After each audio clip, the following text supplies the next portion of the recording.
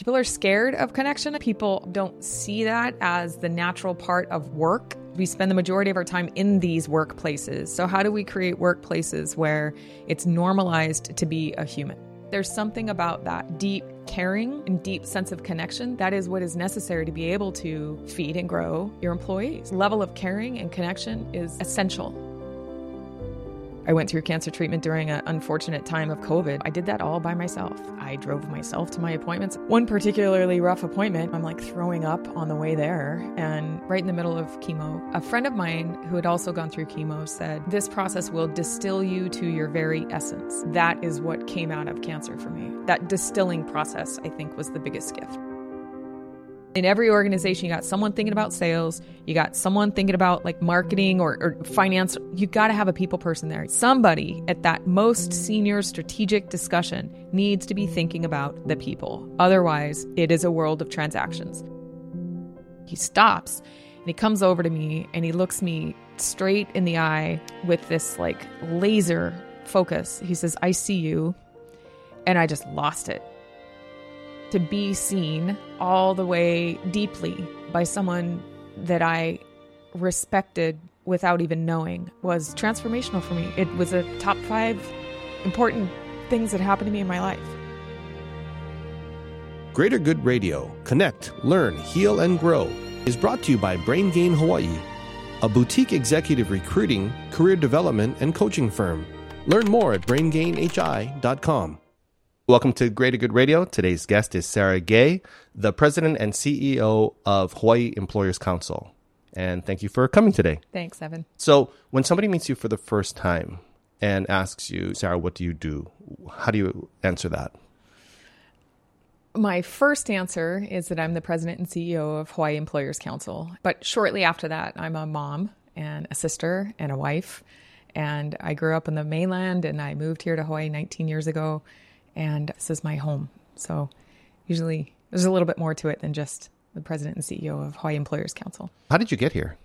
I was working for the Job Corps program in Oregon, and I was living up in northwestern Oregon, and it was beautiful. It was in Astoria, Oregon, where they filmed The Goonies. That's what it's kind of known for. It was beautiful, and I loved the job. We were working with at-risk youth. It was really a cool job. That said, we had not seen the sun literally in 90 days, like 90 calendar days. And it was a particularly cold, rainy day. And the company that I worked for had just bid on a contract in Arizona. And we just found out we didn't get that contract. And so in the process of bidding, my head kind of went to the sunshine. And just this cold, gray, rainy day, we find out we didn't get the contract, and I was just over it. So I called my vice president and said, there's got to be something somewhere warmer. And she said, there's this thing in Hawaii. And I literally was like, great, boom, done. Like I didn't wait to hear about it or what it was. So they transferred you? Yeah, so we had some follow-up conversations and ended up moving 7 weeks later, packed up my son and my husband at the time, and we moved here and landed in Waimanalo at the Job Corps Center. And what was your role? Yeah, at that time, I was the head of the academic program. So I was helping at-risk youth get their high school diplomas, GED, math, and reading attainment for employment, needed for employment. Okay. And then how long did you do that? I think it was 6 or 7 years I was there. I really loved that job a lot. Yeah, it was really a great job. So you land smack dab in Waimanalo, yes, which has a pretty high population of Native Hawaiians. Yes. Right? So how was that for you transitioning into that community? I've always been so grateful for the fact that I landed in Waimanalo. It was a really hard adjustment. And when I look back, I think as the kids would say, I was probably pretty cringe. It was, I see myself in my little Teva sandals and I just think, oh goodness. But I just didn't know what I didn't know. But I did know that I needed to be super respectful and I needed to listen and learn. And I did that. I learned a ton. At the time, the Job Corps Center just did a fantastic job with their students around cultural awareness. And so I got to learn all kinds of just amazing things really quickly from all the different student clubs. Funny story, within 2 weeks of landing at the Job Corps Center, I found myself as the staff advisor to the Filipino student club. And it was hilarious. I had no idea what that even meant. And so our first meeting, this young, strapping painter student, he says, Miss, you ever eat balut? And of course, I have no idea even what that is. I'm like, no, but trying to be respectful and open. I'm like, but I'd be willing to. And his eyes get all big and he says, would you really? I said, yeah, sure. So the next meeting shows up and it was the funniest. We're on either end of this really long conference room table and I have no idea what I'm getting into, but all of these students show up because they can't believe this thing is actually going to happen. And I'm like, oh, how neat that they all showed up. Look at all this engagement in the Filipino Student Club. So I get to the meeting and sure enough, in front of me, there's the balut egg. And on the other end of the table is this young man with his balut egg in front of him. And I still don't really know what I'm getting into. So I'm thinking, oh, it's just an egg. And he's like starting to sweat and he's looking very nervous. He says, Miss, you really going to do this? I'm like, yeah, let's try it. And he's like, really? I said, yes. And then I kind of look at it and I start sensing that maybe there's something more going on here. And I kind of looking at him, he's looking at me, and this goes on for a long period of time. And then finally I said, maybe I'm too scared to try it. And he starts laughing. He said, I knew it. And then later he came in my office. He said, Miss, thank you so much. I've never eaten balut in my life and I didn't want to today. So yeah, that won me a lot of street cred with the students, but more than anything it was just like a huge learning for me about just being open. And like if I had known what it was, I probably would have said no and been too scared. But since it didn't even occur to be scared of what it was. So did you taste it at all? We never even opened it. Have you seen people eat that before? Yes. After that, I realized how close I was to something that would have like really been difficult for me, but I didn't even know. So it wasn't even scary. Yeah. Yeah. People who love that, they love it. Like right? they'll tap a little hole in the top and be like, yes. Like it's super delicious. And then I watched it and like, wow. Yes. And it turns out the best part was the student didn't even want to eat it either. It was, I let him off the hook, which he was eternally grateful for. So would you eat that now? Ooh, God, that's a good question. Or taste it? You don't have to eat the whole I would thing. probably taste it. I would probably taste it. Yeah. That's something my husband has taught me to be just really, really So if you tasted it, respectful. because when you actually eat that, right? it's basically, for people who don't know, it's a baby chicken in the egg and has that embryonic fluid around it. Yeah. So would you taste the fluid? I think I'd have to taste the fluid because I don't think I could actually touch the bird and itself. And then would you bite the bird? I don't think I could do that. But I think I could taste, I think I could at least taste the fluid out of respect. Yeah. Yeah. I've actually never eaten it either. I like Filipino food. I just wouldn't. I was like, oh, I don't know. Yeah, and that was always one of those defining stories for me in my workplace there. I feel like that was just about being open and honest and respectful, but also probably didn't even know what I didn't know yet. So it was easy to, I wouldn't even say it was brave because I didn't even know what I was afraid of. So what story can you remember about that transitional time that would help someone else considering to move to Hawaii? So the balut story is one of my favorites. And then the other one was within the first couple of days that I started there, I picked up the phone and I started making calls, outreach calls to all of our stakeholders and people out in the community. And I called the principal of the adult community school because our GED program was run in collaboration with them. He answers the phone and I said, hi, Gary, my name is Sarah. And I just launched into my spiel, right? And I just started saying who I was and where I was from. And he stopped me. He interrupted me and he said, I'm going to stop you. You're not from here, are you? And it just totally took me back. And I was like, no, I'm not. And I was a little offended. And I said, but here I am. And I launched into my spiel again. And he said, I'm going to stop you again. Why don't you come over here? Let's have coffee. Let's talk story. And I'd really like to meet you. I said, okay.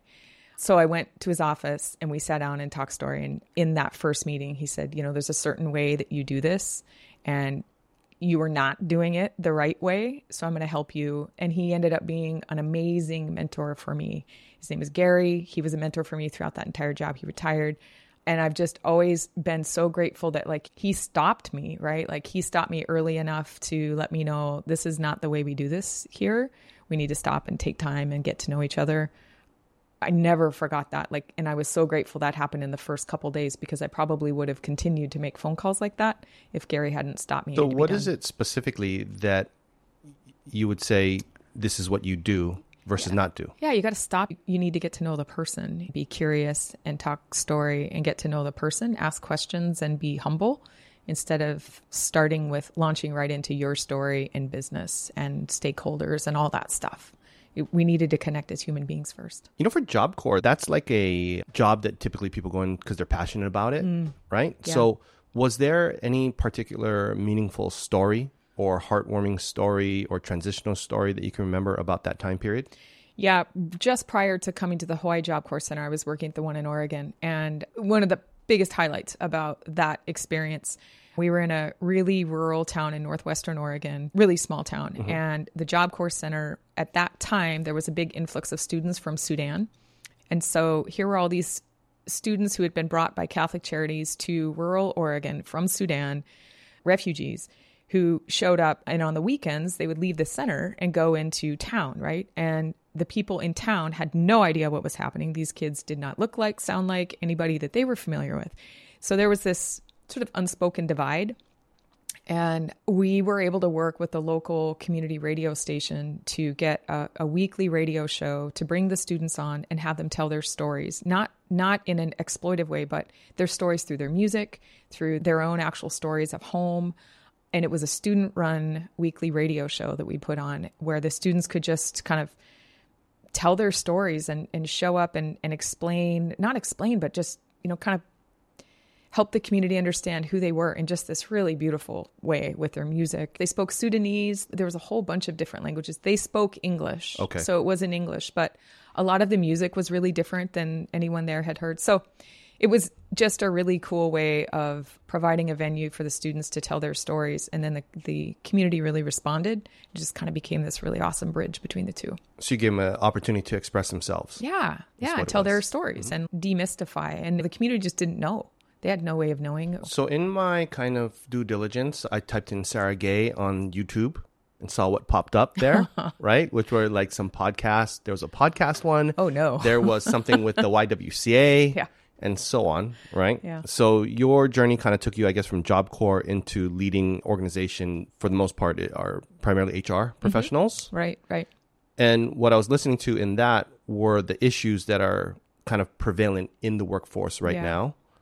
Can you just, in a nutshell, say, like, these are the top 3 issues we're dealing with in the workplace? And then how would you, as a parent, prepare your kids for that? I think the easy answer is talent attraction, retention, and engagement. But it's not that, really. It's deeper than that. It's about people being able to bring their whole selves to work in a way that they can contribute meaningfully to something. That's one important piece. Work can be a conduit to something to help them have an improved life versus a grind that is like extractive from their life. So that's one piece. And then I would say another huge piece of this is just the idea of managers and leaders connecting with people in the workplace, like feeding and caring and growing the people who work with them and for them in their charge, right? I think those 2 things are the biggest to me. And then probably the last one is just the role of organizations overall, just to contribute into the community. So it's not just the transactions that happen in work, but how are you contributing to something more important in your community? So those are the big 3 things: how people can be healthy and well at work, how managers can feed and grow and care for the people in their charge, and how organizations contribute in their community in a bigger way. And then how would you prepare the kids for that? So funny. So I was just sharing that I mentioned I just went to see my son in Colorado. So he's a sophomore in college and he's working a job at the dining hall, right? It's a work-study job. And we had this whole conversation around his supervisor.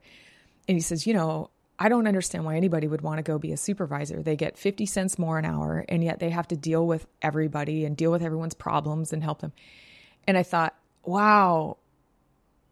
So we had a long conversation around not so much the obligation of leadership, but like the opportunity of leadership. He was seeing it all from the reward was not worth the additional work of leading. Which makes sense. Right? Yeah, from his perspective. And yeah. I was like, but, there's also this opportunity. Like, he gets to work with college students who, granted, most of them are not there because they want to work in food service the rest of their life, but he can teach them work skills. He can teach them to be excited, to be professional, to show up, employability skills. Like, there's an opportunity there.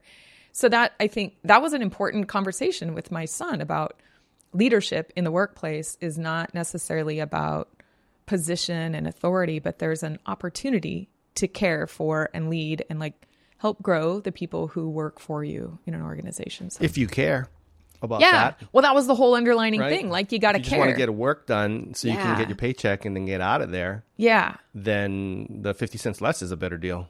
Yeah. No, that was his perspective, right? Was like, all the humbug stuff that's going to come along with having to lead these people is not worth the additional 50 cents. But I was like, no, it's totally worth it because look at the impact you could have. So interesting, because actually what you just mentioned before, which is bringing your whole self to work, right? Being able to be versus like have parts of you that can show up in parts that can't because it's not cool or not accepted. And then the ability for the manager to basically have a connection with their workforce, meaning that the manager really needs to have a connection with themselves as well. Yeah. So this is what I was thinking about this morning. And I was thinking about it kind of a lot, is that these are the areas that are lacking, right now. But if you look at the school system, the school system has spent a lot of time taking all of that stuff out. Yeah. So get rid of the recess, get rid of the arts programs, get rid of the dance, the engagement, and put very hard into their STEM, science, technology, engineering, math, skills, certain pieces of yourself that are going to have supposedly value into the workplace. Yep. And then send them out without the abilities to really co-regulate with one another. So then they don't know how to self-regulate themselves, right? So co-regulating, meaning being able to utilize a group's and kind of nervous system to soothe and calm and build connection. Now you can't do that. So then how are you supposed to self-regulate yourself when you don't even know how to co-regulate yourself? And then you're going to end up in a workplace where that's required, and you're only allowed to bring in a portion of who you really are. I mean, totally makes sense to me why somebody would say, I'll take the lesser pay, and this is one segment of my life, and I'm out, because it doesn't make sense. Yeah. No, I think you're totally right. I think about my younger ones, right, in 4th grade and 7th grade, and just they're like already at that point in their schooling, they hear group project in the first, and they want nothing to do with it, right? Because that idea of having to work as a team, have to like flex that co-regulation muscle, that's hard for them. But the answer is not do less of it. It's continue to grow that muscle, because you're going to have to be able to do that at work. I think the tough thing about that too is I was thinking about like parent-child relationships, and my daughter and I are working on this project. It's purely based on like connection between a parent and a child. Yeah. And it's really the parent and the teen, because she's a teen. And that's a lot of times where you start to see really strong breakdowns in like, oh my gosh, we don't understand each other. How do we actually engage and so on. To me, that is just as much of a key component of being able to perform at work as learning the next piece of AI or so on. Because if your relationships are disconnected, that goes with you wherever you go. I mean, you're not going to hide from it. So that's what I was thinking about this morning. Yeah, I think there's a lot of connection between that, certainly parent-teen relationship in the workplace. Like sometimes I'll catch myself using that analogy and I think, I'm not trying to imply that our employees are children and need to be parented. That's not it. But there's something about that, like deep caring and deep sense of connection. That is what is necessary, right? That is what is necessary to be able to feed and grow your employees, right? That level of caring and connection is essential to a healthy workplace. I think when you bring that up, though, that it's always a parent-child relationship. So you say, do these employees need to be parented because they're an adult, meaning like they're over 18 or whatever that may be? Well, the parts of them that are typically having issues at work are young. Yeah. So that is a parent-child relationship, because when you have just child stuff going on, then you'll see that really quickly. It's like, Bill, stop acting like a 4-year-old. Yeah. And it's like, well, Barbara, you're not my mom. Like these are like a 4-year-old and a 6-year-old going at it, right? I mean, that's really what's happening right here. Actually, that's really valid. Yeah, I think that's true. If I think about like workplace issues, right, the interpersonal issues, it's when people are acting like kids. Because how many workplace issues are not people issues? No, totally. I don't think there are any workplace issues that are not people issues. They're all people issues, 100%. Right? And they all come across your guys' desk. This is a good realization. So much of it has to do with people's perceived internal value of themselves, and that's all about the lessons they learned growing up, right? About the adults in their lives too, right? So that's an interesting perspective that maybe I could ask you. So what about your growing up or your kind of upbringing could give us context around who you are today, so we would understand who Sarah Guay is right now based upon who Sarah Guay was back then? One of the things that shows up right away for me is my family is Scottish. My dad's side is Scottish, and his dad, my grandfather, did a lot of work around our genealogy, and that was a really important part of their family. So if you go to my dad's house, there's Scottish stuff all over, and there's a Lindsay's my maiden name. There's a Lindsay clan, and they've done all that stuff. Well, the motto for the Lindsay clan was Endure Fort. And enduring was a big part of my growing up. You endure, there's a kind of that like, that sort of rugged Scottish, you get through things. You're strong and you endure. But that can be not awesome also, right? Like there's a limit to that. And so that message of endure was really present in my life growing up. And I think that has made me a very strong person, and sometimes to a fault, right? But that internal strength and that motto of endure is with me all the time. Do you have a story that you can share that would illustrate that for us? Well, yeah, I'm 3 years out from cancer treatment, and I think that's like the best example, right? I went through cancer treatment during an unfortunate time of COVID, and so I did that all by myself. I drove myself to my appointments. I actually went to see my oncologist this morning, and so I was thinking about one particularly rough appointment. I'm like throwing up on the way there, and that's not about like sympathy, but there's a self-determination, self-reliance that goes along with endure. And again, I don't know that it's always super healthy, right? But any strength can also be a challenge as well if it's overplayed. And so I do think, while I think it makes me internally really strong, there's probably times where I don't ask for help that I need help. How are you defining endure? Yeah, that's right. Power through. Dissociate? Ignore the pain? Or what is it? No, it will end. There is light at the end of the tunnel. Is too light for it, but it will not last. You're stronger than it. You'll get through it. Not ignore it, but what is power through it. The pain, the struggle, the difficulty. Suffering? Yeah. It's get through it. Like if you wait it out long enough, you will get through it. Yeah. It'll be okay. You will outlast it.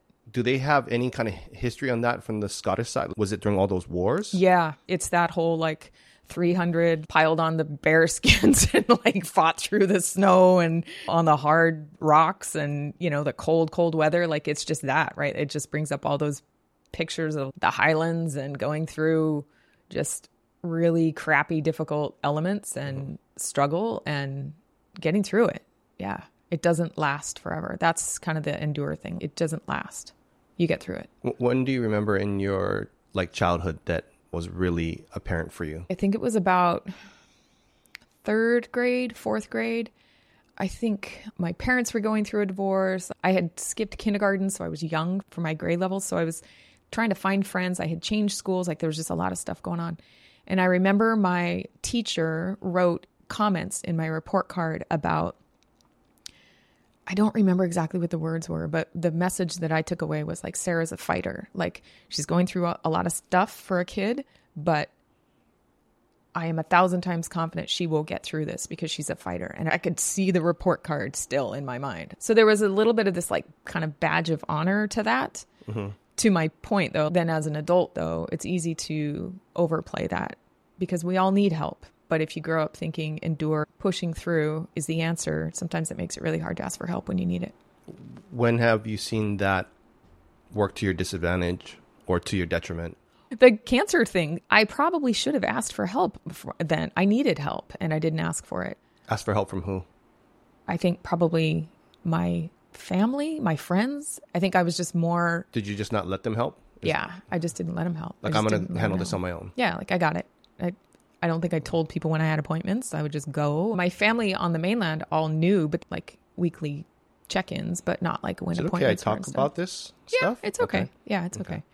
But yeah, I mean, you just get through it, I guess. Is that what happened then? You just got through it? Well, in that particular case, I would say I got through it, but there were just a ton of gifts in that process. Tons of gifts in that process. And so I think for me, there are rewards for getting through. There are rewards for enduring. Yeah. So what would be the gifts? Being tested to your just core, physically, mentally, and going through a lot of difficult things. You know you're capable. It's like every time you get through something, you know you're more capable now than you thought you were before. And I've always sort of wondered, like you see elite athletes or people do those, climb Everest or whatever, and you think, gosh, what is that like to be on the other side of that? There's a feeling for me of that after going through cancer treatment. Like if I can go through that, I can go through anything. So there is a reward, a reinforcement, I think, of believing in my own strength. Was there a piece in there where you had to surrender? Mm-hmm. Hugely. So one of the other gifts was, well, two things. One was a belief. So during chemo, I fell into a pretty regular pattern of I would get treatment on a Friday. I would be tired, go home, feel okay through the weekend. By about Monday, start getting sick. Tuesday, get really sick. Wednesday, be really not good. And then it would pick back up, right? So there just became this like reassurance that as bad as it would get, I would know, okay, 2 more days and it's going to clear up. So there was this like really deep reassurance that it would not last. It would pass. Were you working at the same time? Yes. Full time? It was kind of right in the throes of COVID, so I'm not sure anybody's like whatever maybe we were all working extra full time. You couldn't get a break though, because you're in HR. That's true. And you're in insurance. That's true. I was super grateful that my work let me work when I could work. And so when you're going through that, you're taking a lot of like steroids and whatnot that would keep you up all night. So I could work when I couldn't sleep, I could work. And then when I was just not able to work, I could rest. So it all worked out. So if your body could talk to you during that time period, what would it have told you? It was about distraction, right? And we were working on a particularly cool project that I really, really enjoyed. And so I think it was a distraction because I didn't want to think about, other things that were really present, right? Well, you were distracting from what? From the Being cancer sick. and all that? Yeah. So your body would tell you that it wants to distract itself by working? Yeah. And I remember doing this. I'm a puzzle person. I love doing puzzles. And my brother sent me this ridiculous 3D Harry Potter puzzle that's like 7 million pieces. And I just remember doing that thing for, I think it was like 21 hours straight. And I could not finish that puzzle. But it was this like focus on something that was really helpful. Yeah. So it was a distraction. So if the cancer had a lesson to teach you, what would that lesson have been? I just shared this story recently. When I was going through that situation, right in the middle of chemo, a friend of mine who had also gone through chemo said, this process will distill you to your very essence. And I was like, oh, that sounds important. And so I kind of like stuck it in my back pocket. And I just remembered that quote for a long time, but I never really thought about what it actually meant. And then recently I was in Kauai and went to the Kaloa Rum distillery, and we were in the distillery room, and a colleague of mine was explaining that whole process and like how you put all of these raw ingredients together into this still, and then you put it under a ton of pressure, right? You heat it up, and then in the process of heating it up, the steam rises, and then you condense the steam. And when you condense the steam, what comes out of that is something really clear, really pure, and really strong. And that is what came out of cancer for me. I have clarity that I never would have had before about my mission, my purpose, the truly what is most important to me. And that endurance, though, is now connected to a strength I didn't know I had before. And just a core fundamental strength that, look, once you've gone through something like that, like bring it on. It just flips a switch that nothing else really matters except for those things that really matter now. That distilling process, I think, was the biggest gift. So the strength that you talk about, where does that live? Like, where does it originate from? Right at the bottom of my ribs. It's absolutely my core. Yeah. So like solar plexus? Yeah. Yeah. Okay. And then what were you clear about? What are you so clear about now? My family, my kids, and my husband mean more to me than anything in the whole wide world. And I've always said that, but I didn't act like it. And now that is true. And so I make decisions based on that I don't think I made before. My opinion matters. I have value and things that I need to say that I'm going to say now. I wasn't brave enough to say them before. There was a million reasons not to say those things, but they matter now. And I think probably one of the most important things is my intuition and my instincts. I just trust that now. I trust that way more than I ever did before. I listen to it. It's a thing for me now. There's just a level of clarity that I never had before. So the expression of like your opinions, would that be in a professional realm or personal or just all of the above? All of it. All of it. And it doesn't mean that now like I'm a jerk and I just go around like just, total loose cannon, but I find a way to now sort of say the things I need to say. Yeah. Yeah. Do you notice that what you just said in your clarity is exactly the same as what you said in the issues that you see with the workplace? Yes. And that is why I'm in the role that I'm in. That is why, like, that level of clarity is driving so many interesting changes in my life, right? The role that I'm in right now, the reason I'm in that role is because I have that clarity around, I believe strongly in workplaces, and I believe that workplaces play a specific role in people's lives. And Hawaii Employers Council has an opportunity to influence that with our membership and with just employers in Hawaii as a whole. So how will they do that? Well, we have 800 members. One of our core competencies is training, and the way that we infuse those messages, right? Like, it's shifting manager training from the compliance perspective, which is important. Absolutely. That's always going to be important to be legal and compliant, and feeding and caring and growing for people, right? Like, so being able to infuse that caring requirement, that's one example of the way that I can take this personal clarity and it shows up in the world. What was feeding, caring, and growing people? Yeah. What do they need that you see? They need to feel like they value, like they matter. Okay. Yeah. Yeah. And that may not be at work. Then how do you train that? I want people who lead people to understand that they need to get that out of their people. They need to understand that in their people. So my role is, in my organization, is if you're a manager, one of the things I'm going to teach you, in addition to be compliant and all those things, is also to care and value your people. Understand what they need to be valued, each individual. And what if that person doesn't know how to care and value themselves? Mm-hmm. Then how do they fill from a bucket that's empty? I think probably what we can do is help them understand that, and then encourage them and normalize that it's okay to go work on that. Find resources to help you figure that out, right? What resources would they have for that typically? Things like, I'm a huge, huge advocate of EAPs, and not that those are going to be able to fix the problem, but those might at least point them in the right direction to connect them with, whether it's a counselor or a psychologist or a mental health professional that can help them. Even if it's the first 6 free visits, it's opened the door, right, to create that. Can you explain EAPs for anyone who might not know what that is? Sure. So EAP is an employee assistance program, and we have several really great providers here in Hawaii. An employer would purchase an EAP program for their employees.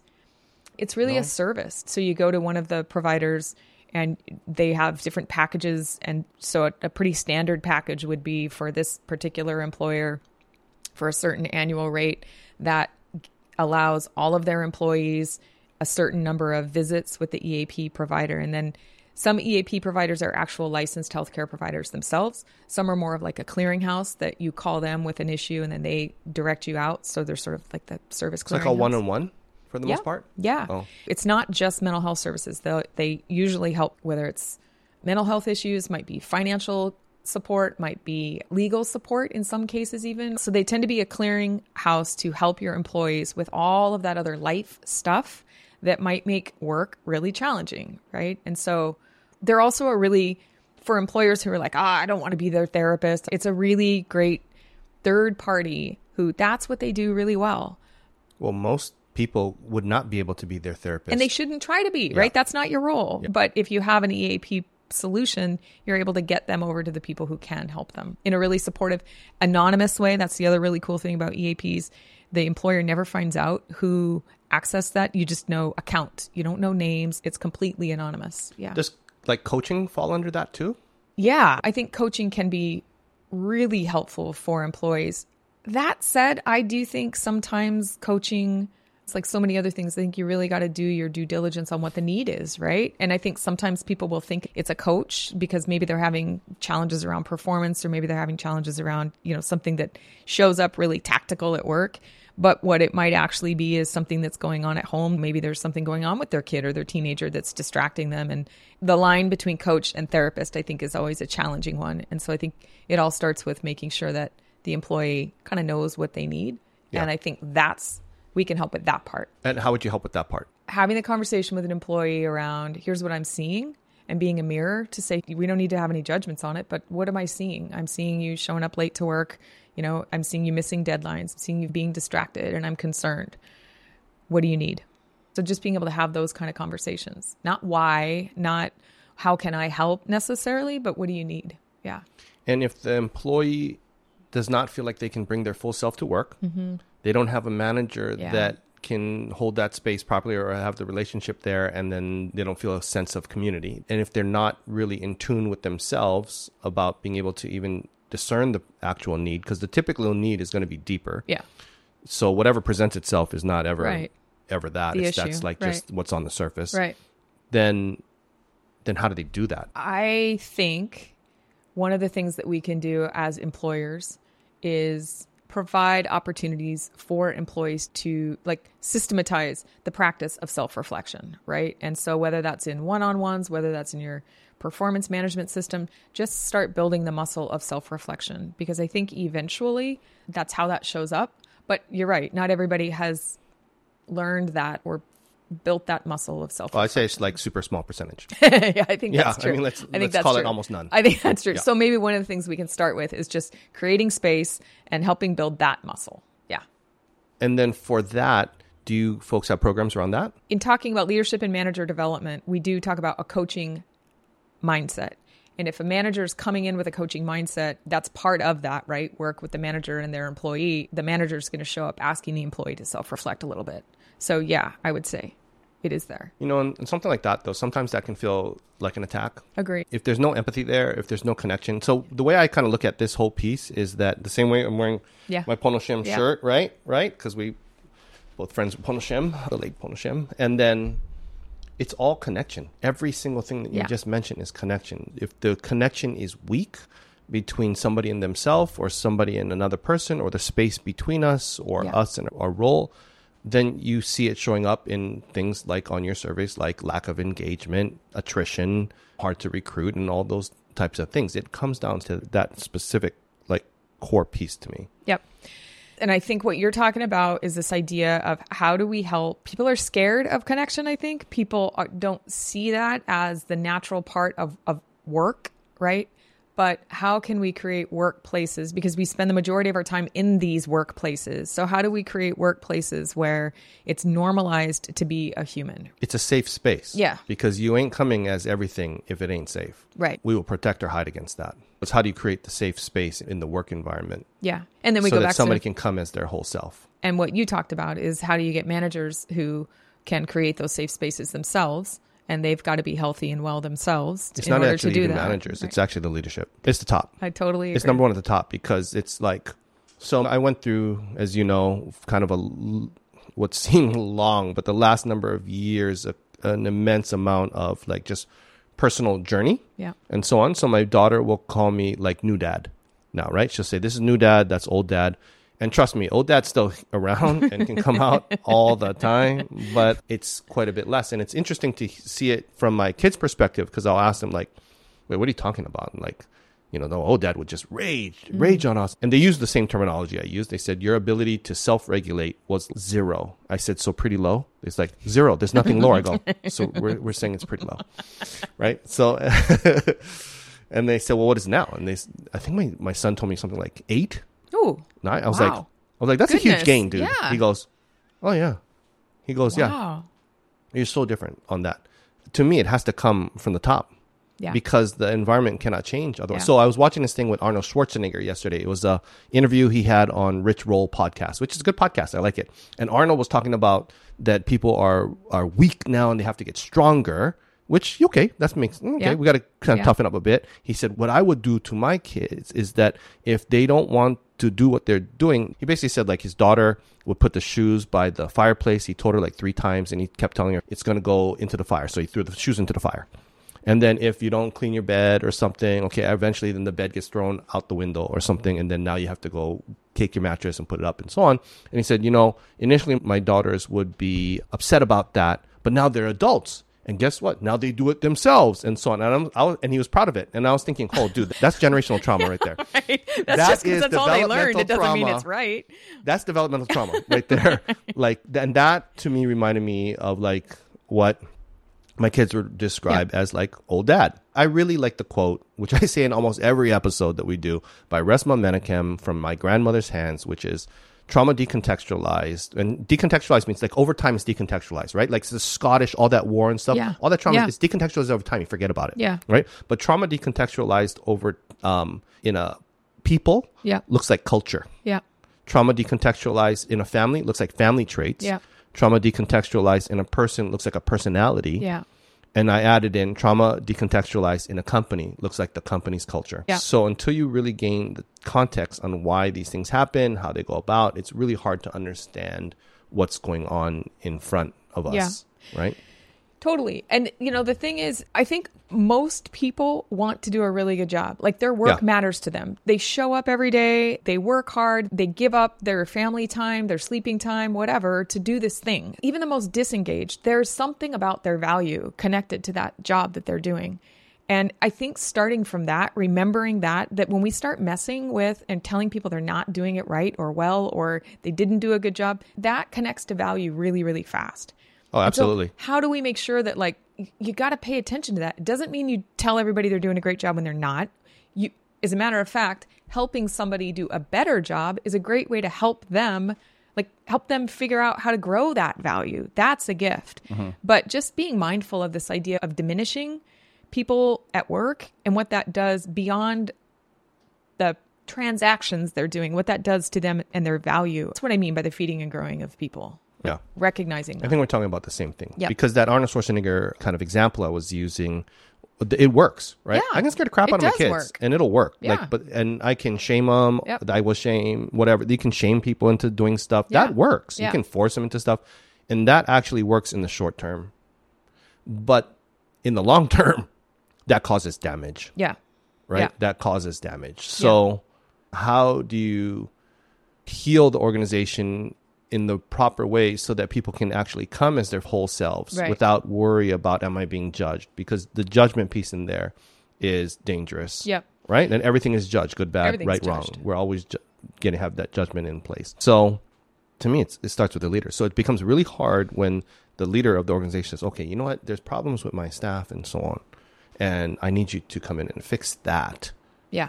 When really what it is the three fingers pointing directly back at the leader. And it's a tough piece because the people at the top of the organizations, to me, what I see are the ones with the most unresolved trauma. Yeah.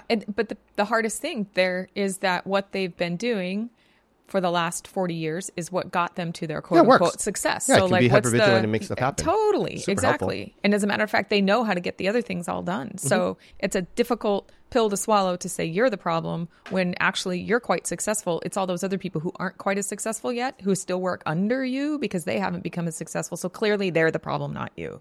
You know what I mean? Well, performance and a healthy organization are two not necessarily correlated pieces, right? I think we all know very clearly of organizations in a very intimate way that have high performance, cannot retain people, and have an extraordinarily great public image. Yeah. Yeah. Agreed. It's how you define performance, right? I mean, if you can define performance as the health and wellness of your just people. Your bottom line on your financials, then you can read performance by constantly wearing out people and so on. Yep. But I was listening to you were talking with the woman from Punho School and Raquel, mm-hmm. right? And then you're saying that typically to move somebody, you need a 20% increase in pay and so on. I can tell you right now, that is not actually, I don't see that personally. Now that becomes guarantees. Okay, if I can pull you a 20% pay because as a recruiter, I can tell you this very clearly. Like if it's 20% pay and increase in title or something like that, a bigger role, and that person's motivated and so on. Okay, now we're kind of talking. Yeah. Right? However, in today's day and age right now, the disgruntlement of my boss, I can't stand this environment. Yeah. I am not being valued here and so on. I don't need 10% pay. Yep. I need equal pay even. Might even be less pay. Yeah. Because some of them are willing to leave without having to land on something right now. And these are some of the company's top people. The ones where you're like, oh, they're in the commercial. And they're ready to go. Yeah. That's the gift of COVID, I think. So parallel when I was talking about the clarity that I got through cancer, I think a lot of people got a similar experience during COVID, right? People were faced with deep stuff, their mortality, they lost loved ones, they financially were scared. So that reprioritization of what matters to me, it is not my paycheck as much. It's my time with my family. It's all those other things. And so again, I think that's another gift that comes out of struggle, right? Is people got reprioritized on what was more important to them, and it's not the paycheck. So that's the opportunity for me. And that's why I think conversations like this are happening now more than they were before.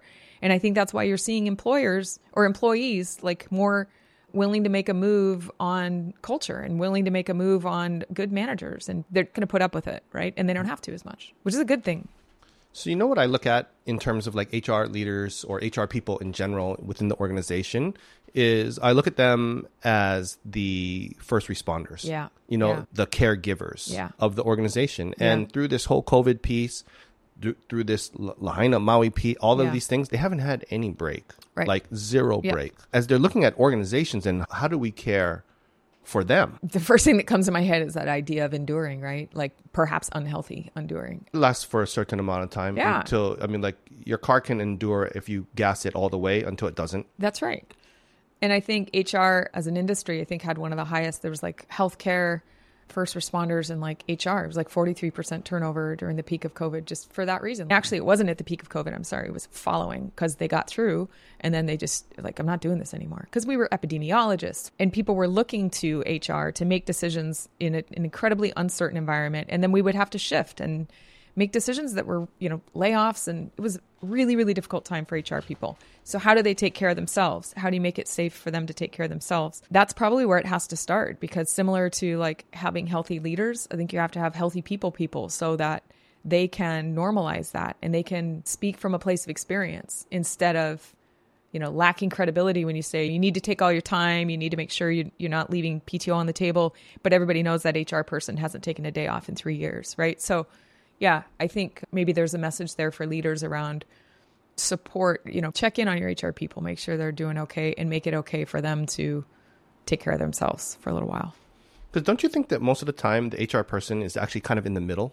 They're not necessarily at the top, right? Looking at recruiting and so on, right? It's always going through a hiring manager of some point, and then the HR is involved in there at a piece too. And there's tug of war to an extent of different values in terms of like different values that they feel are more important and then the other person feels that something else is more important. However, the brunt tends to fall on the HR. Yeah. Because that's why I see it's always like, find me somebody better, somebody that can last. And my thought on that one is, how about work on your skills? Because they left because of you. Yeah. You know what I mean? Yeah. And that HR person knows it. Yeah. They see all the numbers, the turnover. Right. But their ability to influence that conversation and then how do they is even challenging. Manage that thing up? Because they got to make sure they don't get fired. That's right. Too. Yeah. Although right now in this environment, it's pretty good to be an HR professional. You can just get another job kind of pretty easily. That's true. Yeah. And I think that going again to that conversation around connection, right? HR as an industry is seeing a transformation because there's the gift in it, right? Is that idea that like, yes, they had to wear so many hats during COVID, but I don't know, I guess you would say the leverage that they gained in the organization because suddenly they were decision makers. Suddenly they were needed at the table. And so I think for years, HR people have said, we need a seat at the table. We don't have a seat at the table. And part of that we owned, like we were willing to be transactional personnel departments. But over the years, I think we're seeing that shift. And now in these last couple of years, you're definitely seeing it. In every organization, you got someone thinking about sales, you got someone thinking about like marketing or finance. You got to have a people person there. You got to have, and maybe in some organizations, it doesn't have to be a chief HR person or whatever. Maybe in some organizations, the senior leader wears that hat, but somebody at that most senior strategic discussion needs to be thinking about the people. Otherwise, it is a world of transactions. And that really does start with the senior leader. The person at the top has to have an awareness of that. And if it's not their strength, they need to bring somebody in to do it. Because too many times it gets buried too deep in the organization. And you're right, those conversations end up just being, it's like a pass-through conversation, but there's not a strategic thought about leveraging the people potential in the organization. And just like you would with any of your other ingredients, your supply chain, your goods and services, the people piece is the piece that makes it run. And that's not just like a cheesy people slogan. Like that's actually true. Look at your salary line in your budget. If you cared that much about, that line, that investment you're making, you need to get a return on it. Someone needs to be paying attention to that. So again, if it's not the senior leader, you got to have someone there thinking about the people, the human capital, however you want to define it. So what are some things that you've seen either done or implemented or tried that have been transformational? This is a very tactical one, but I point to this example because it matters. So in an organization, it's a well-known organization here in Hawaii, has a very, very, very strong culture. That's its differentiator, and they do a fantastic job with their culture. But culture really only matters. Culture is how things get done, right? What does that mean? You said they have a fantastic culture. They have a strong culture. Oh, strong culture. Strong culture. So in other words, their values live in the organization. They hire by them. They do performance appraisals by them. They're spoken about. They reward based on it. So it's one of the few organizations. And they live by it too? Like everybody's congruent on it, where it's in, like you wouldn't actually have to read it on the wall because people just live it? I think they try to. I think it's challenging because I think sometimes... Or does it live out of the CEO's head and then try to implement from a top to, I don't think top so. down? I think they're better than most at that. Okay. And that's why I would say it's strong. And that said, one of the mechanisms they use to make sure that happens, and I don't know if it still happens, but they would do this really cool activity with new hires. They would take the core values and they would do this exercise where new hires had to go create a 2-minute video to show the values in action. And it was just cool on so many levels. Like, it made people be gritty. They didn't know how to make a video. There wasn't a lot of instructions. They just had to figure it out. It was a group project, so they had to connect with other new hires. But the best piece was it was like a self-correcting mechanism. Like, if they created a video that you were like, oh, that is not the values in action, there was a perfect opportunity to correct that, right? To clarify what the thinking was. And then the videos got shared with the whole organization as like a kind of celebration of the videos. And so every month there's this reinforcement of this is how these live in our organization. That was a really great example of a mechanism that was pretty transformational in the bringing to life values. So it doesn't just live on someone's head or on the wall. I wonder how you know in that kind of situation if the values are the right values. So we just went through that in our organization. We just created our new strategic plan, new strategic direction. And we just asked ourselves, like literally to the whole staff. We had an all staff meeting and I just said, now that we all are pretty clear on the direction, this is what we've said our values are. Do these still feel like the right values for where we want to head? And we just broke into small groups and had discussions about it. And everyone said, not quite. We're not throwing them out, but we've got some defining to do about how they live today. And there might be some refining to do. So we just did that process. Yeah. And what'd you come up with? We're still, literally today, we are still refining it more in the kind of a word like accountability is something that was there before and it's there still. That's still something that's like core to us. But what does that really mean? Mm-hmm. And that's more like I'm an owner of the problem and the solution. Like, it's what you said earlier. The one finger pointing is 3 back at me. So would that not necessarily be accountability and be a little bit more like Kuleana? It is more like Kuleana. Yes. It's thinking about accountability more like Kuleana versus policing. Where I think before the way we talked about accountability and the way it showed up, it was about the police. Like you are accountable for this. It's very clear. And now it's more like, yes, we all take ownership. We have this like core responsibility for this whole thing, this mission we're trying to drive. It's a different way of thinking about accountability. One could say the values were still right. It's the subcontext and the behaviors and how they come to life that changed. But that's an important exercise, I think, for organizations to think about. Like, how do we want to be? So how much more in that process do you need to do in order to get to something that's really crystal clear for everybody and that they all buy into it? Good question. I feel like we're pretty clear, so I need to socialize that and see if it's clear to others because I've spent a lot of time looking at it, so I'm afraid it might be clear to me, but not quite clear. So I worked on it. Our leadership team worked on it. We had a team of staff work on it. And then it just went back out to all those folks to say, where are we at? How close are we getting? And then how do you live it? So that's our next all-staff meeting in October. When we share it out and we say, here's where we're at, that will be the small group breakouts is how are we going to live this? How's it going to show up in our organization? So in a nutshell, what would be the strategic plan that you could share? Hawaii Employers Council has been supporting employers for the last 80 years on HR solutions. And our HR solutions have been focused on labor, compliance, and employment law. And so we're expanding that out to really a more modern view of people and organizations. How do we support that holistic view?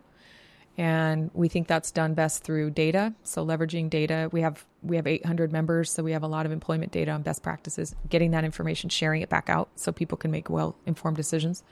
So it's data, it's expanding our solutions beyond compliance to some of these more strategic people-focused solutions.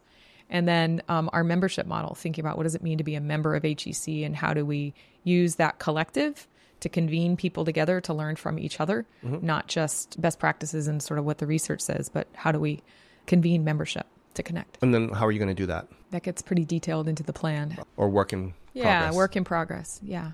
Of the data that you folks collect, what would be the data that is most actionable to know and we can do something? Yeah, that's the question for us moving forward, because I think we have mechanisms for collecting data, but I think the data that we're collecting is outdated, right? HEC is known, Hawaii Employers Council is known really well for every year we survey our members and we say, what's the average salary increase you're projecting for next year? So like that's a data point that lots of people come to us for. What do we see? It's 3.2% increase. So everybody then sets their budgets based on that.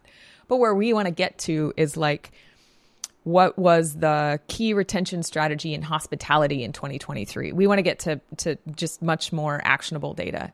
So we need to figure out what those questions are and what those areas of focus would be to kind of guide our data collection moving forward. How much are you showing it costs to replace an employee? The benchmark number is always 120% of their annual salary, but I think it's way more than that. And it probably depends on the role. You mentioned HR. You know, we have a lot of organizations have vacancies in their HR department right now.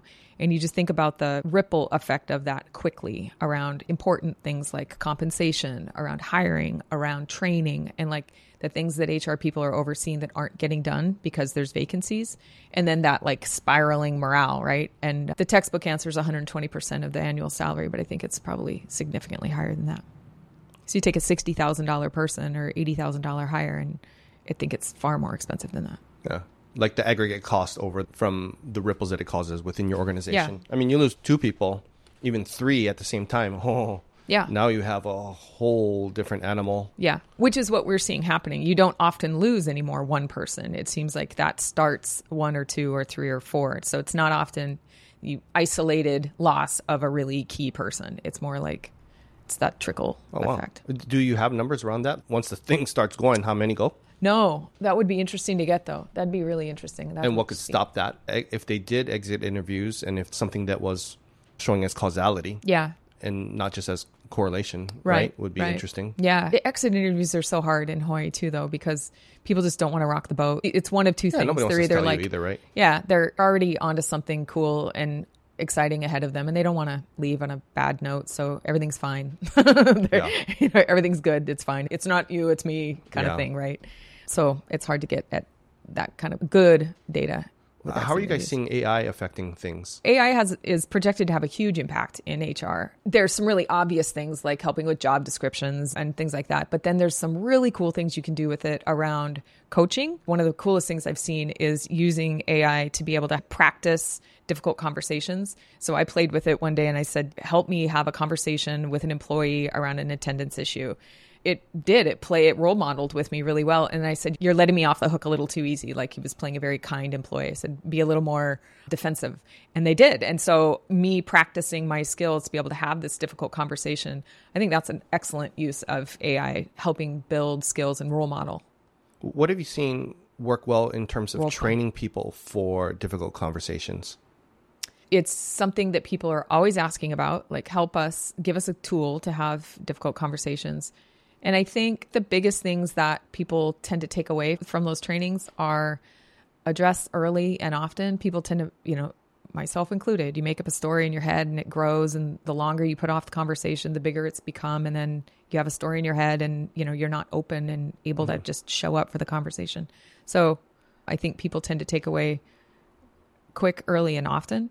And then this idea of the other primary takeaway for people usually is about staying curious, right? And checking your own stories before you have the conversation. You may think you're coming into a performance conversation because someone's late every Tuesday and you've got a story that they're lazy and disengaged, but you need to come into it curiously and invite the dialogue to really find out what's going on, because it likely is not what your assumptions are about. So they're almost always wrong.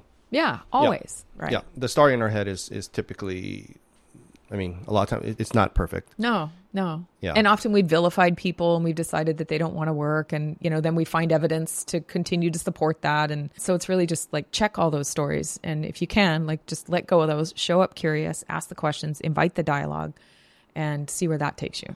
It comes back to the whole piece of connection. Yeah, completely. If there's no connection there, you're not going to have a very productive dialogue no matter what. Because when you're dealing with like a dyadic situation, like two people, it's very similar to couples therapy. Yep. You know what I mean? The startup on that, whether it's soft, they call it like a soft startup, how you enter into that conversation will like determine the entire thing on whether it goes, one way or the other. Yes. And they're all very, very similar foundational kind of like practices and teachings. Yeah. That couples therapy would be very similar to that type of thing. So to me, like, okay, this is what you can say or so on. But if you don't have the connection there, it doesn't matter. Yeah. No one's listening. They're just protecting against what they think is going to be coming next. Right.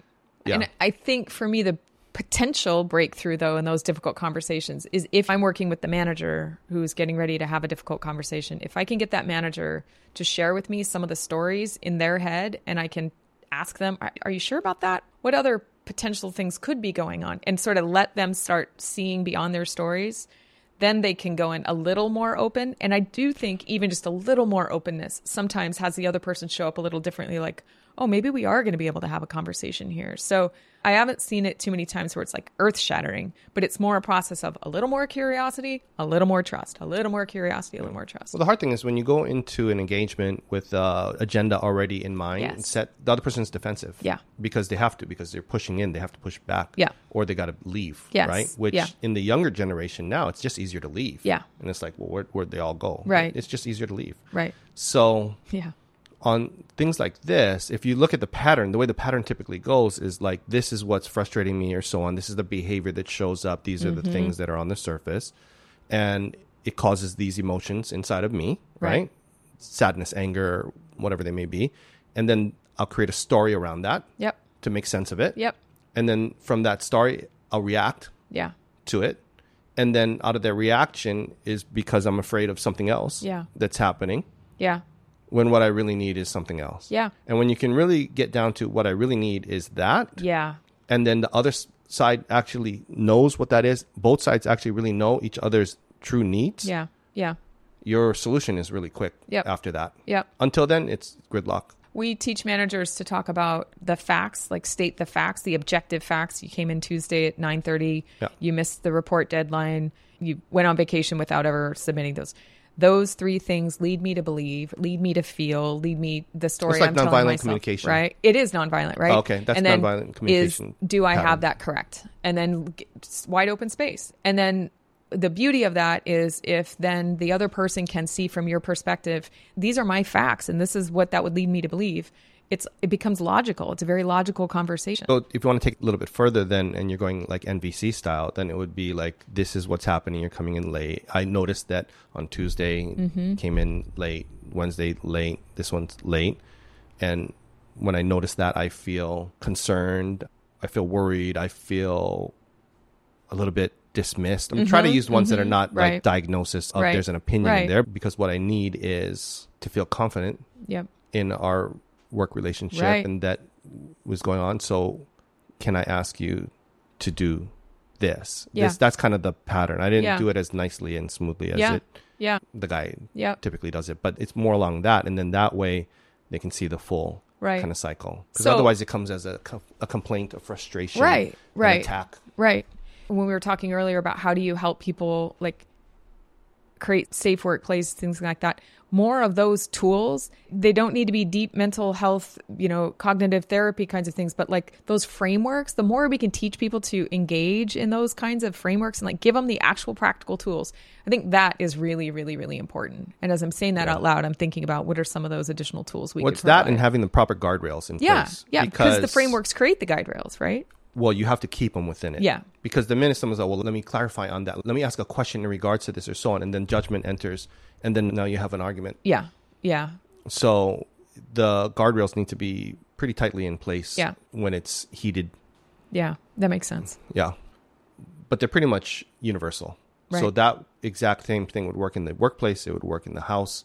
Yep. It would work outside of that. It's people are people. Yeah.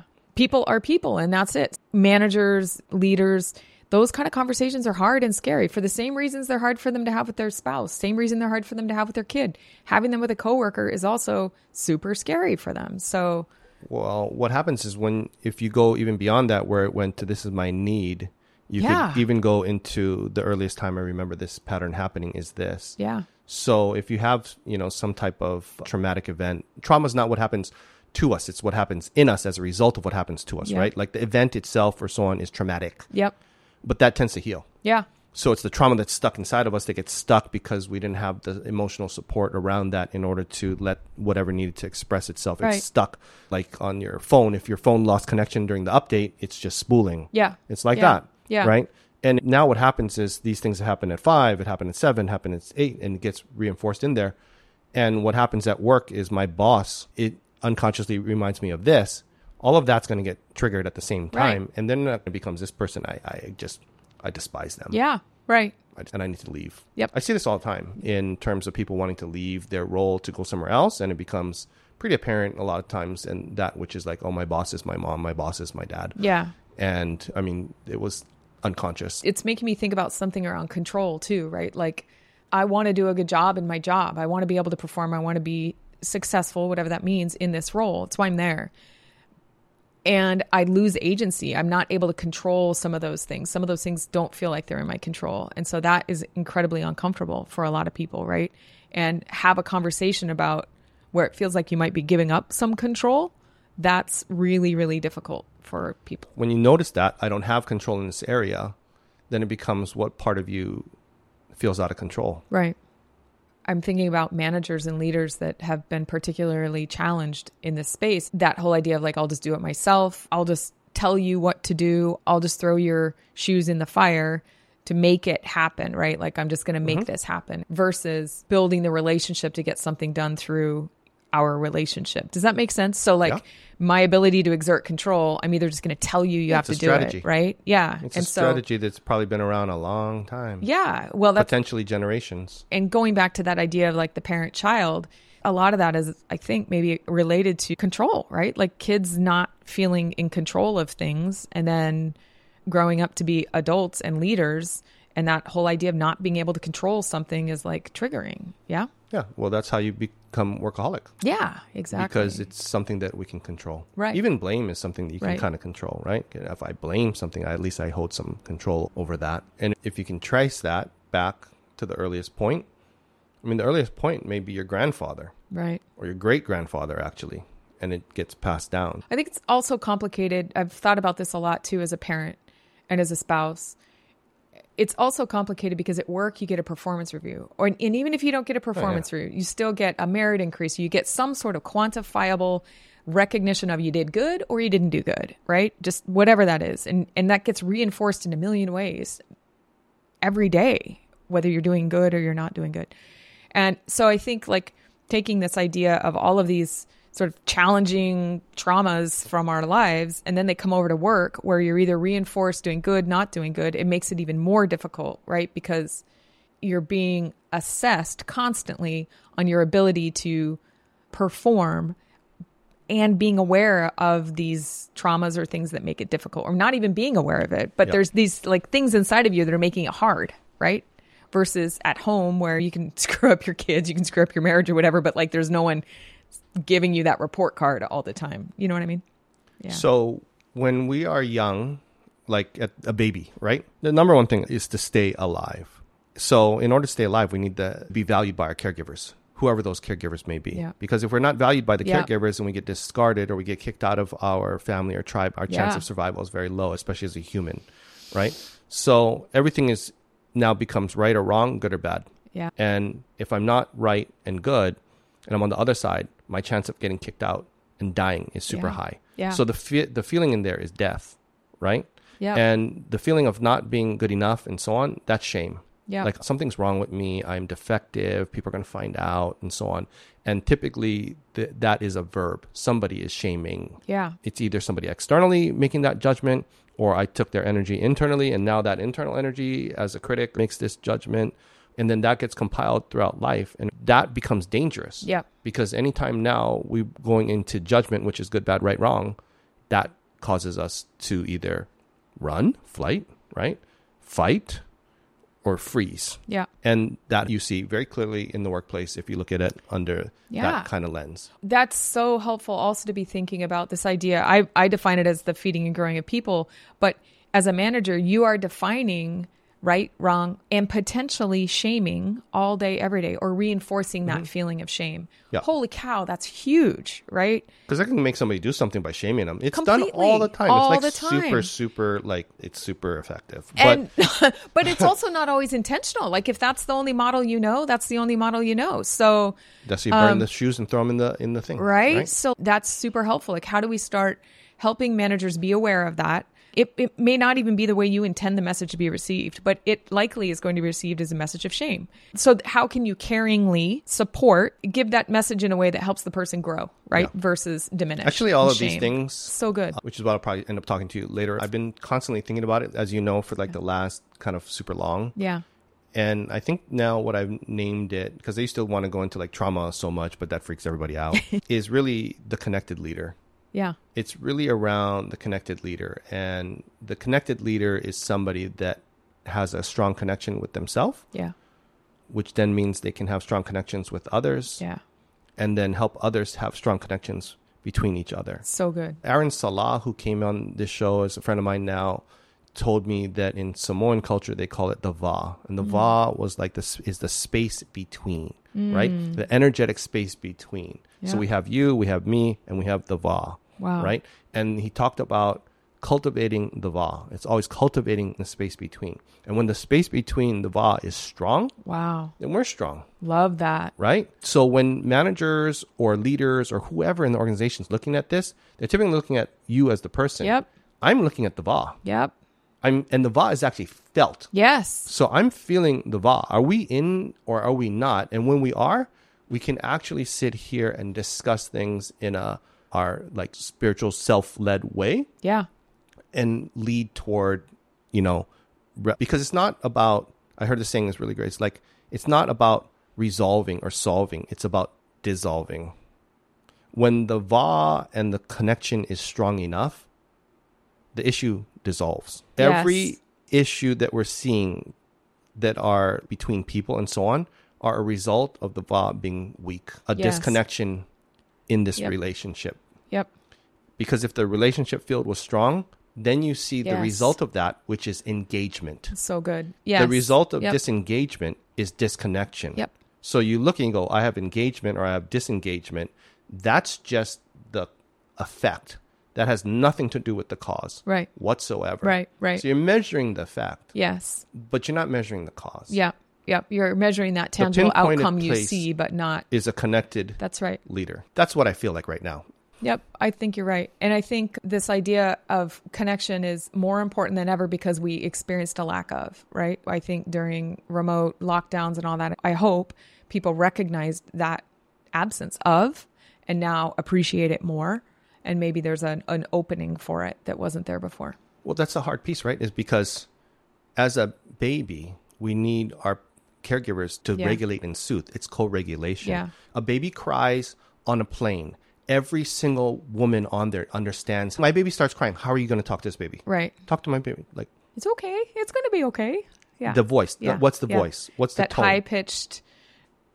Oh. Yeah. It's okay. Yeah. That's called prosody, right? It's like the volume, the tone, the intonation, and the prosody of the voice, right? Every woman understands how to do that. Yep. Right? That's the co-regulation piece. Yeah. But here's the thing. What if the mother is so stressed out or they have no capacity on their own to be able to help that child? Mm-hmm. What if the father, the same way, the caregivers and so on? Now this child doesn't have the ability to co-regulate with somebody else. It typically goes, you soothe me, you soothe me, you soothe me. They show it very clearly in the research trials where it's like Edtronic will have the mother like just turn away from the baby and the baby will instantly become shamed and cry and spaz out. And then they just turn back. So that loss of connection right there is super noticeable. But what about for people that have never had a very solid co-regulation in their life? Yep. It's how do you develop being able to self-regulate? You go externally to other things, to the phone, to the drinking, to the gambling, to the sex, whatever it may be, and so on. And then you have COVID, which now physically separates you from everything. So even the ones that are kind of awkward and like don't really know how to do it are now completely can't do it. Yeah. Yeah. And now you say, okay, no, everything's good now because you're not going to die. Yeah. So let's all go back. Right. And then what we have is even people like myself who are, I would say myself, is pretty good in a social situation, even thinking like, I don't know if I want to go, and avoiding things, which means to me, like, wow, people who are uncomfortable in that already, what are they going to do? You know what I mean? Yeah. So when we get hurt emotionally in groups or relationally, then a lot of times that requires a group to heal with. Right? To me, it's a lot of the growth piece is really healing. It's your muscle, you lift weights, muscle breaks down and so on, and then it heals back stronger. Yeah. But if it doesn't heal, it ain't stronger. Yeah. We have these HR roundtables, these just groups of HR professionals who get together once a month. And, at first we thought we had to over-engineer it and give it an agenda and all that. And we don't. We just give them lunch, which that doesn't even really matter. But it's a space. Yep. And they fill it with connection. Or we just sit back and just kind of like watch it happen. There's this warmth and this energy in the room. Seriously, it's like a highlight of the month. We do different ones, but each one convenes once a month. Sometimes it's at our office. Sometimes it's at other workplaces. We've done it at childcare facilities. We've done it out at Kualoa. We've done it all kinds of different places. And each one has a different energy because of where it's at and the way it shows up. But every time it's about connection. And we've never said that's what it was, but it was these group of people who just, people from the west side going all the way out to Kualoa to like connect for an hour and a half. It ends up going 2 hours, 2.5 hours because people just want to be together. Yeah. What if it was run like a retreat then? Like a full day. Yes. I think there's an opportunity to do those kinds of convenings in 2024. That's part of this. Like to connect and recharge. Yep. You know what I mean? Because yep. that's kind of what I was thinking too. What's the self-care for the HR? And I'm not talking just about going to get a massage or like, it's like what will actually build capacity and healing and growth between that person and themselves. Yeah. And I think this is part of the first step of that is sort of maybe the validation of being together and hearing shared experiences and not feeling so isolated. That's the beginning of what these convenings, I think, are doing. But yeah, it'd be super cool to do it on a larger scale so that it's not just that first step. We might be able to bring them through a whole process, maybe over a weekend or a day or something. Yeah, I love that. And then the ongoing reinforcement of it, keep those groups together so that they can continue to care for each other and support each other. Yeah. Or they can convene on their own. Yes. You build a relationship and do it intentionally, and then people can have connection and they can take that with them. Yep. Kind of do the immersion piece and then let them do the ongoing reinforcement together. Lots of ideas. Lots of good ideas. No shortage of good ideas. I love that. So I wore my shirt here. I wear it quite a bit on this show, but I like it because our friend, the late Pono Shim, came up with it. And I wanted to know if you have a favorite story maybe that you could share that would show us what Pono Shim meant to you. I was at an event. It was one evening and it was a small event, and I'm an introvert pretty deeply. And so I went to this event by myself, didn't know anybody. So I was pretty quiet, and Pono, I had heard a lot about Pono and I was very curious. And so he started talking. We were talking about economic development type stuff and entrepreneurship. And he just had this way, as you know, of like just speaking to your soul. And so I was sitting in the front and I just found myself like literally leaning in and just like locking eyes with him. And it's just almost off-putting, like how deeply he was speaking to me. Still, all these years later, don't know how to put words to that. But it was unsettling, to say the least. So we got finished with the talk, and then, everybody kind of stands up, and he asked, are there any questions? And nobody had any questions. And he joked that night and joked many times after that. Most people don't have thoughts now because you're all going to go like, think about this and come up with a million questions after. So sure enough, that's sort of how we left the evening. And then he got up and he was talking to the people who put together the event, and I was leaving. And I was just in this kind of like, the word I always told him about was like this stew, like all these ingredients were in my head and things had just been like stirred up. And I was having a hard time even thinking straight, honestly. It was really an odd experience, but I was feeling really raw. And I walked by him. And as I walked by him, he was talking with somebody and they were engaged in a conversation. And out of the corner of my eye, he stops and he comes over to me and he looks me straight in the eye. And he says, just with this like laser focus, he says, "I see you." And I just lost it. And I just started crying, and he hugged me, and he hugged me for a long time after that. And I didn't know him. He didn't know me. And I tried for so long afterwards to figure out why that was so important. And there was so much there. Like I was, just to be, I think to sum it up, to be seen